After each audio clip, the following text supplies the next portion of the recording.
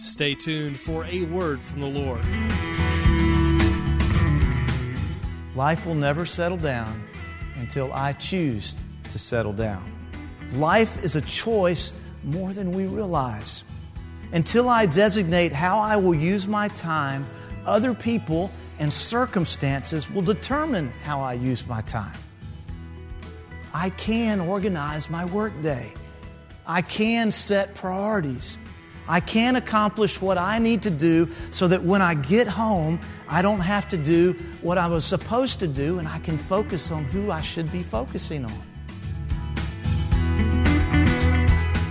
Time marches on, regardless of what we do. Today's sermon examines some of the time traps we fall into as we seek to serve the Lord. Thank you for joining us today on A Word from the Lord. Today's message is entitled, The Struggle with Time. It was preached earlier at the beginning of this year, but it is just as timely today. And now here is our teacher, Foley Beach, with his message entitled, The Struggle with Time.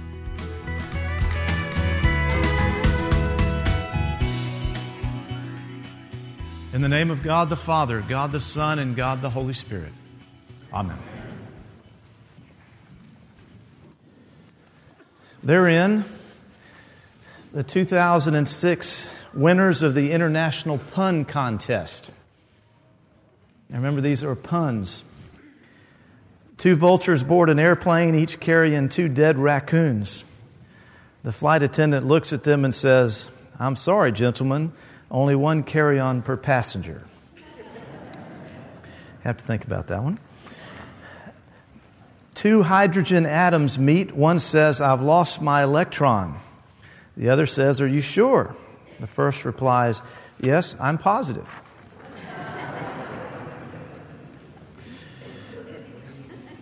One more. A woman has twins and gives them up for adoption.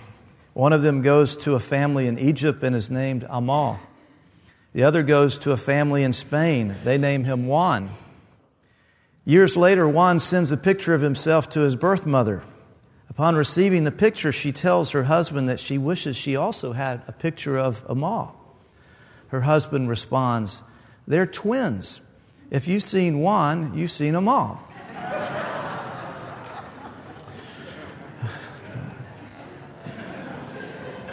Okay. It's the end of another year, and I find myself asking the same questions. Where did the time go? How did it go so fast?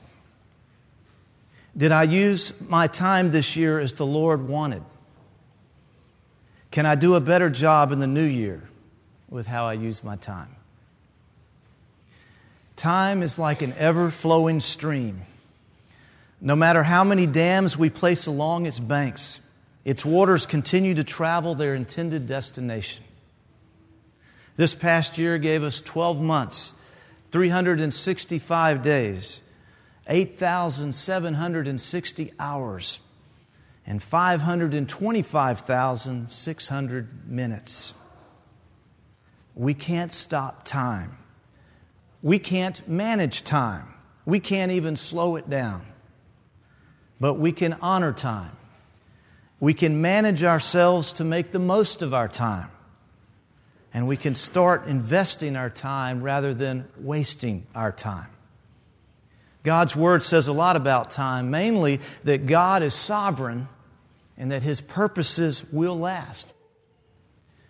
The Scripture has numerous references about time, but one that's one of my favorites is King Solomon's piece when he wrote in Ecclesiastes chapter 3, verse 1, "There is a time for everything, and a season for every activity under heaven, a time to be born and a time to die, a time to plant and a time to uproot, a time to kill and a time to heal, a time to tear down and a time to build, a time to weep and a time to laugh, a time to mourn and a time to dance, a time to scatter stones and a time to gather them, a time to embrace and a time to refrain, a time to search and a time to give up, a time to keep and a time to throw away, a time to tear and a time to mend, a time to be silent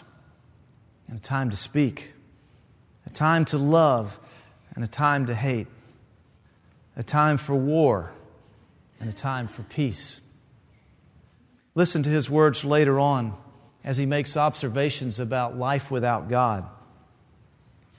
He writes in Ecclesiastes 9:11, "I have seen something else under the sun. The race is not to the swift or the battle to the strong, nor does food come to the wise or wealth to the brilliant or favor to the learned.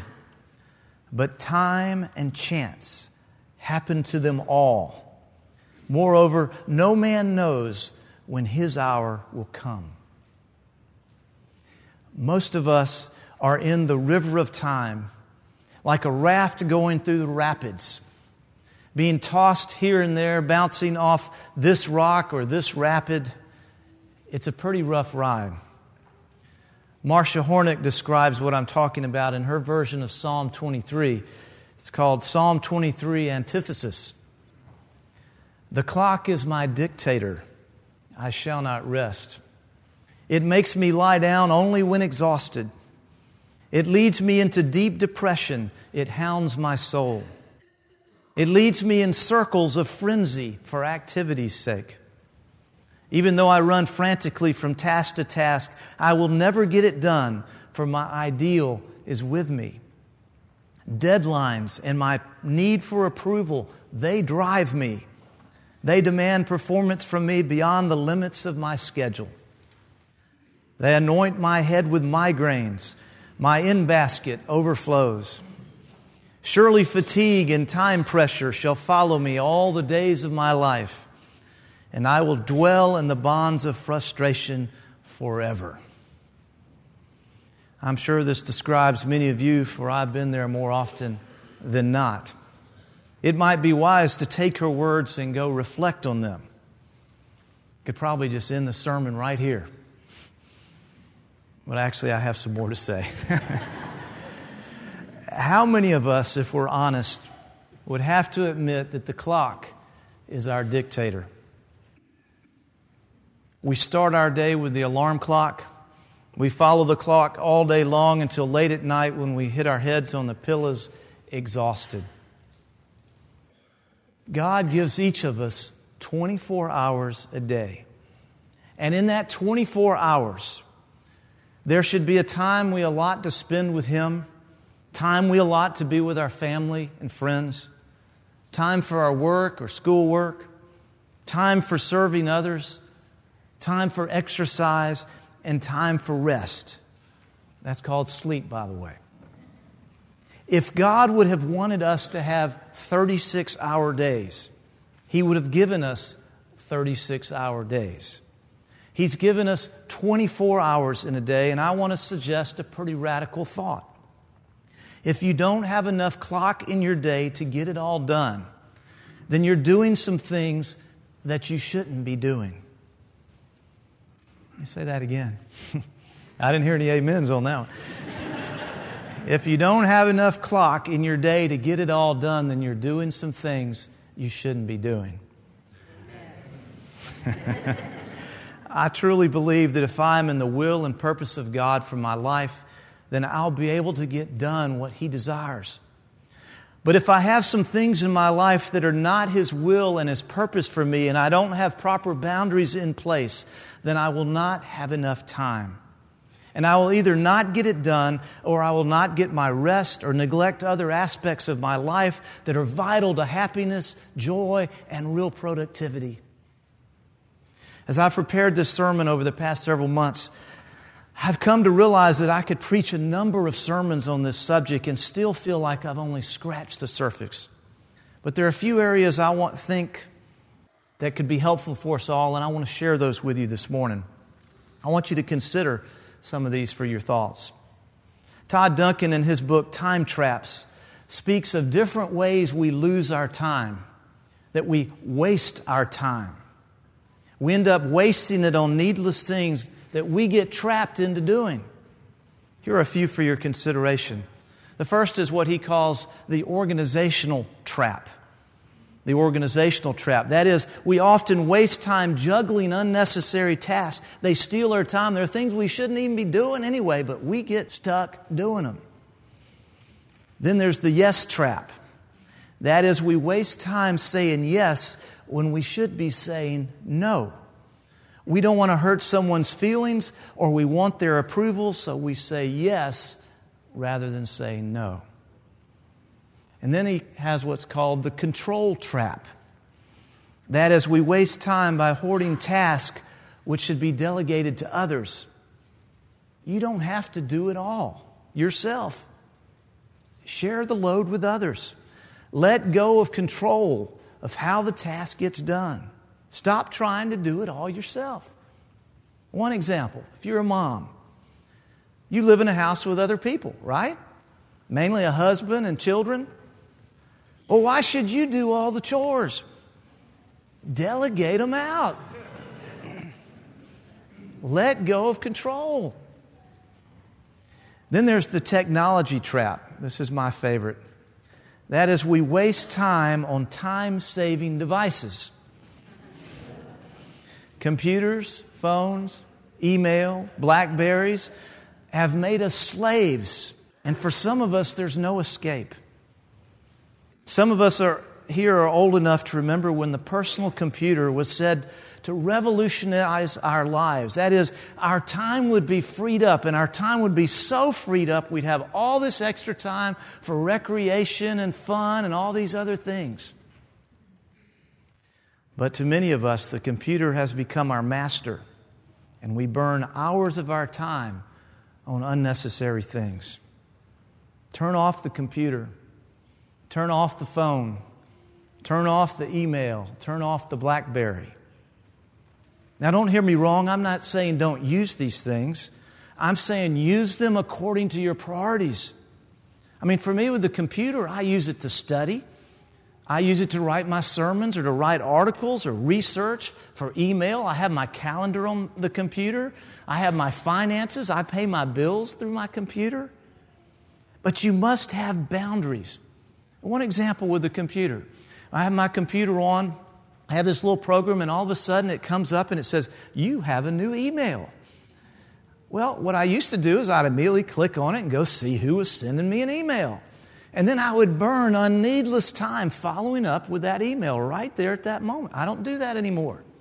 I check my email at certain times when I'm ready to check my email, when it fits into my priorities. Turn off the computer, turn off the phone, turn off the email, turn off the BlackBerry, and only use them for the time you choose, the time you plan to use them. That's the technology trap. For some of you, this question will bite.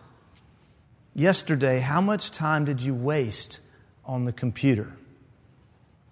What did you accomplish in your life?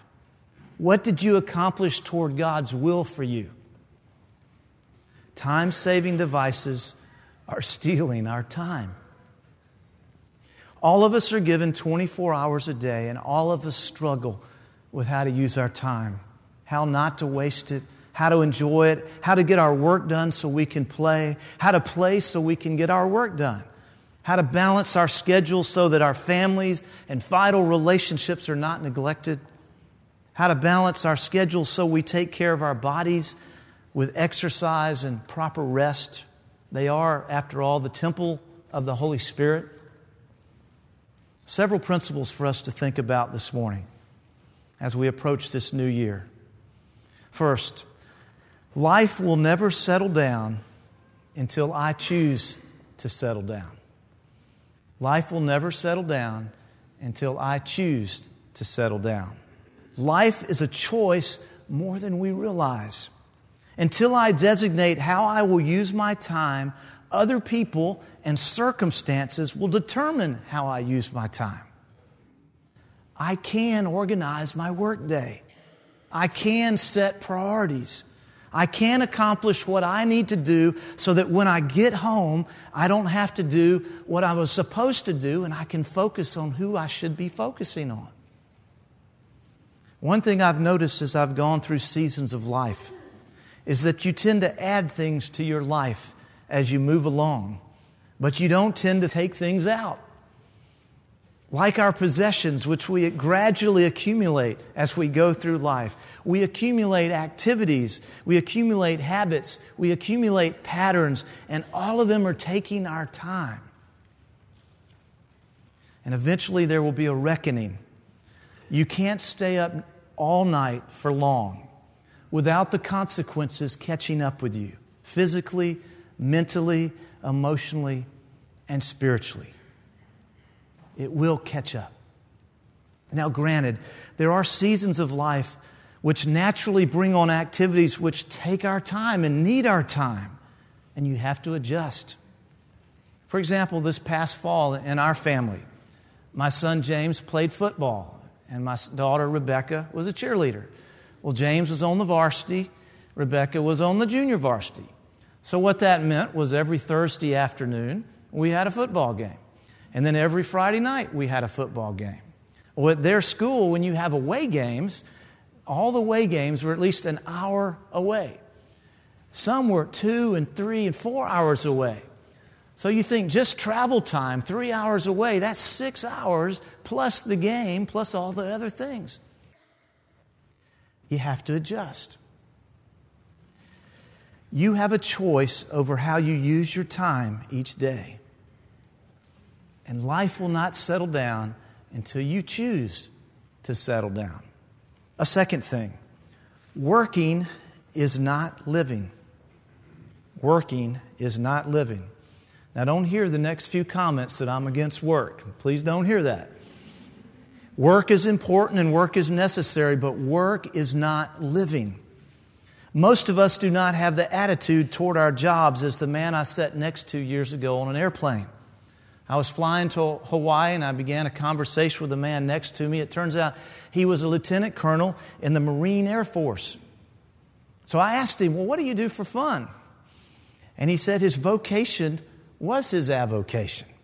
He said for him, his job was fun. That's not the case for most people. And yet, too many people live for their jobs. And they live their lives there at work. But living is so much more than work. Living includes meaningful relationships. Living includes serving the Lord. Living includes enjoying the life that God has given you. Now, of course, this should be balanced with all the admonitions in Proverbs about slothfulness and the sluggard who sleeps all day. How poverty and disappointment will overtake them. If you've never read those, go study it. It's fascinating. For those of you who spend all your waking hours at work, you must remember that working is not living. A third thing, time is life first, then money. Not time is money, then life. Time is life first, then money. I really don't need to say much about this, except to add that a few years ago a study was done with people who were living in their older years, and they asked them the question, if you had something that you would change, if you would do over again, over 90% said they would spend less time trying to make money and more time with their family and friends and helping others. Time is life first, then money. Number 4, more work usually means less life. Less work, more productivity and efficiency usually means more life. One challenge for many of you in the coming year is how to do your work in a more productive and meaningful way so that you'll have more time for life. Examine how you do your job and look for the ways your time is wasted or stolen from you and do something about it. You can have more life, which means you need less work, which means you need to learn how to do what you do more efficiently. Not so you can make more money, which is usually what people do. Oh, I got more time, I'll go do. No, so you can live life. A fifth thing, how I use my time deeply impacts my self-esteem, my identity, and my fulfillment. How I use my time deeply impacts my self-esteem, my identity, and my fulfillment. This one cannot be said loud enough. How I use my time deeply impacts who I am, my outlook on life, how I live life. If all my time is on work, well, you know that one. How you think about yourself, how you feel about life, how you succeed in life are all impacted on how you use your time. All affect your self-esteem, your self-concept, your self-worth, your identity, and fulfillment. And then number 6, I cannot control time, but I can control how I use and respond to time. I cannot control time, but I can respond how I use and respond to time. God's purpose for you is not to be a miserable individual. He wants you to have abundant life, meaningful life, fulfilling life. But in today's world, you will not get this until you get control of the time issues of your life. Let me say that again. In today's world, you will not get this until you get control over the time issues in your life. But you can do it. You can make it happen. God has given you and I the ability to think, to reason, to logically organize our time. You can do it, and it doesn't have to be a burden. Now, my purpose this morning is not to answer all the questions about this in your life. For all of us, this will look different. We all have different callings. We have different jobs. We have different families. We have different commitments. My purpose this morning is to stir up in you a little bit this issue in your life, to get you thinking about it, to get you wanting to do some personal study on it, to get you out of the rat race that you find yourself in. Just a simple formula to start. It's real easy. Prayer, priorities, plan. Pray. Lord, show me how you want me to use my time. Priorities. Set your priorities. What is it your life is about? What's most important? 1, 2, 3, 4, 5. What are your priorities? And then plan. Plan your time around your priorities. It's that simple. Prayer, priorities, plan. Can I hear you say that? Prayer, priorities, plan. Great. A few quotes to end our time this morning. 1 Corinthians 10:31, the Apostle Paul says, "So whether you eat or drink or whatever you do it all for the glory of God." In my transliteration of that, in this context, so whatever you eat or drink or whatever you do, or however you use your time, do it all for the glory of God. And then Todd Duncan writes, "The only time that counts is the time you make count. Time matters. Today matters. Make it your masterpiece." Now that one you need to cut out, some of you, and put on your mirror, and every morning when you're brushing your teeth, say that. The only time that counts is the time you make count. Time matters. Today matters. Make it your masterpiece. And then 2 Corinthians 6:2, Apostle Paul writes, "I tell you, now is the time of God's favor. Now is the day of salvation." See, it's now. Tomorrow never comes. It's always now. Well, another year has come and gone. What are you going to do about the new year? How are you going to use your time? Amen.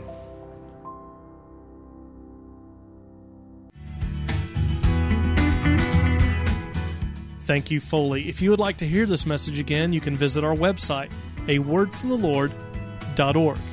If you would like to share this message with a friend or family member, You can order this message for a love gift of any amount. For Dr. Beach, I'm Jeremy Coleman. Until next time, it is our prayer that you would be seeking a word from the Lord.